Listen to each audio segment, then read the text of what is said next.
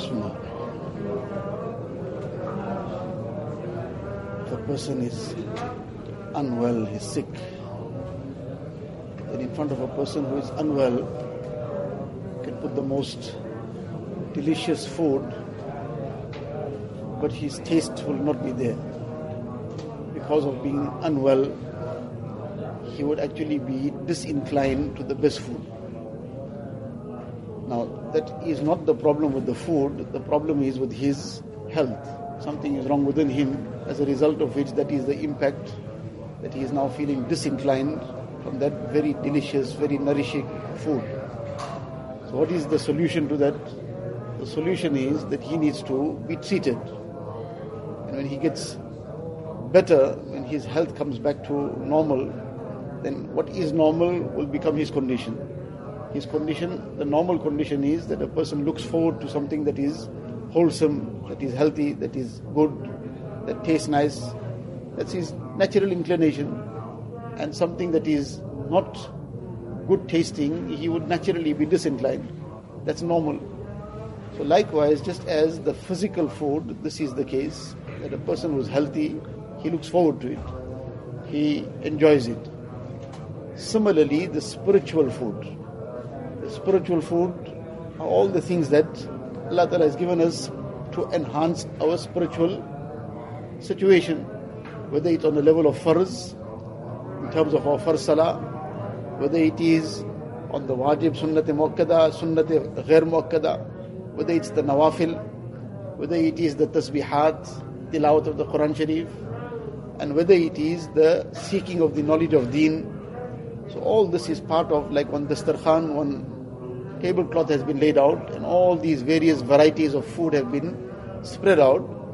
So a person naturally would be inclined to the extent of his good health. He would naturally be inclined to all these various varieties of food. If there is some disinclination, Allah forbid, towards salah itself, the person now finds it a burden to wake up, and he would not wake up if he is not woken up.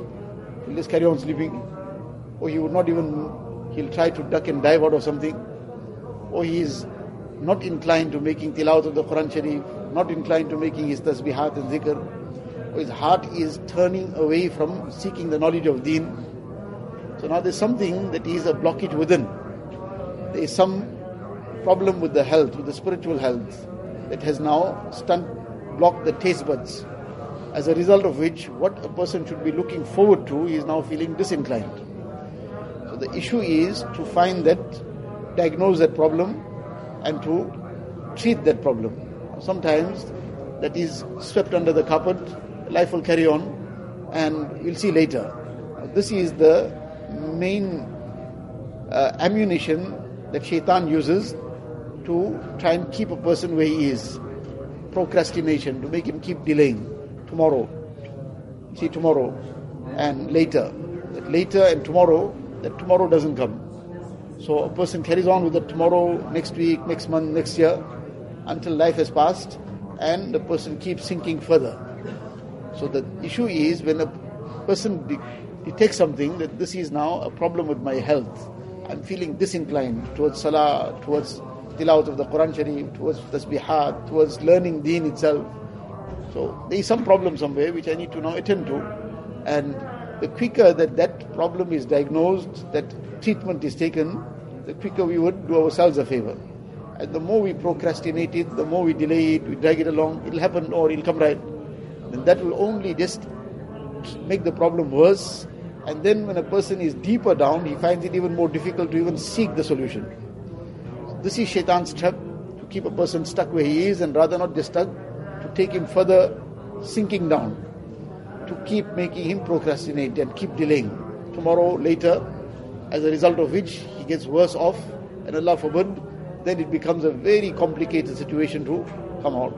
Among the things that become a very major problem, or the main issues that create this disinclination and that cause this health to totally decline, the person is now not interested in anything to do with deen. Among the things that have the greatest impact on this is, one is any haram relationship. Any haram relationship will kill the enthusiasm for deen. This will be something that will just go out of a person's heart. That he would not be inclined to, especially ilm of deen, this will kill it. Music will kill it. These are things, among other things, many other things, these are things that will completely take away that light from the heart and create that disinclination. Now a person will be trying to drag himself through, and that too becomes a problem. That too becomes difficult to drag himself along also.